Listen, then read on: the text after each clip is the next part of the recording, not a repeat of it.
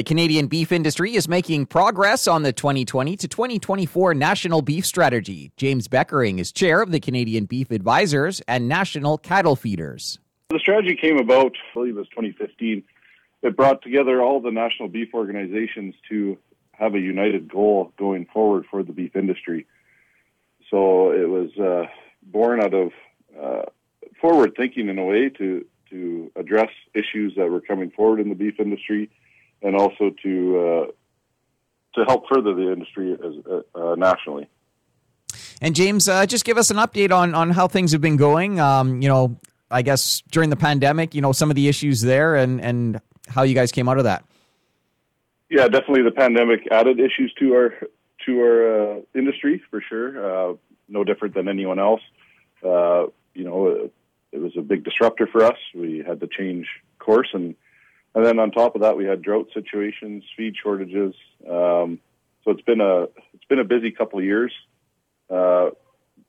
Dealing with issues outside of the strategy that we didn't see coming as part of the strategy, but that did delay some of the work that we've been doing on it. But definitely, we've been able to keep the strategy going. Recently a number of positive issues here. I guess the first one, Canada's attainment of BSE negligible risk status. Talk a little bit about that and what that means. It's been something that we've worked as many organizations getting that negligible risk status, and hopefully that'll add access to our product globally going forward, and also reduce some of the barriers and some of the costs of production inside of the plants here in Canada.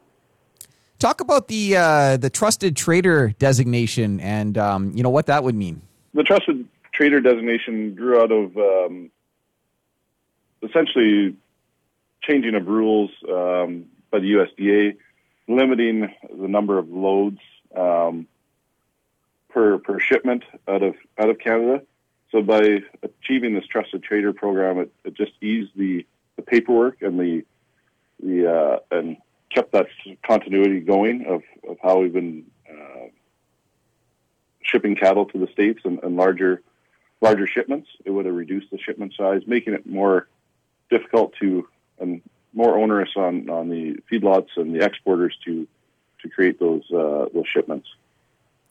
Earlier this year, Health Canada announced an exemption for ground beef from its proposed front of package labeling regulations. Talk a bit about just the relief there. Yeah, it was a big relief for us when they did give that exemption. We had fought hard for that exemption. At the time, it would have been the only single ingredient that would have had a front of pack labeling. And we felt that it was that we needed to get that exemption. We don't want more confusion in the marketplace as to the quality and the nutritional values of beef. And James, just talk about just the demand for beef. Yeah, I think we've seen even through this pandemic, it's the demand has not slowed down.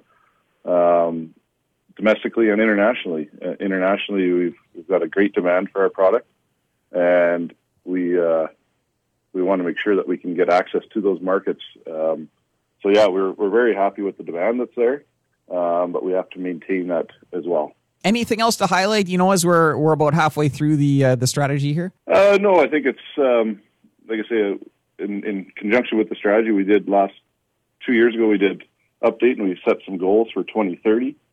I think those, they're lofty goals that we've set, but I think they are achievable under the proper conditions.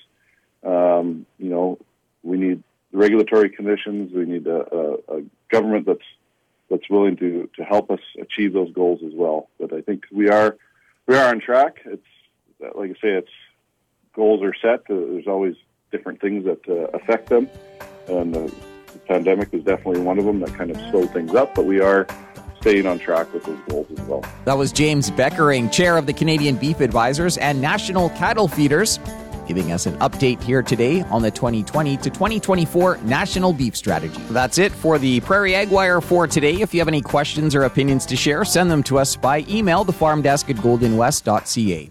I'm Corey Canute. Thanks for listening and have a great afternoon. The Prairie Ag Wire will return tomorrow on the Golden West Farm Network.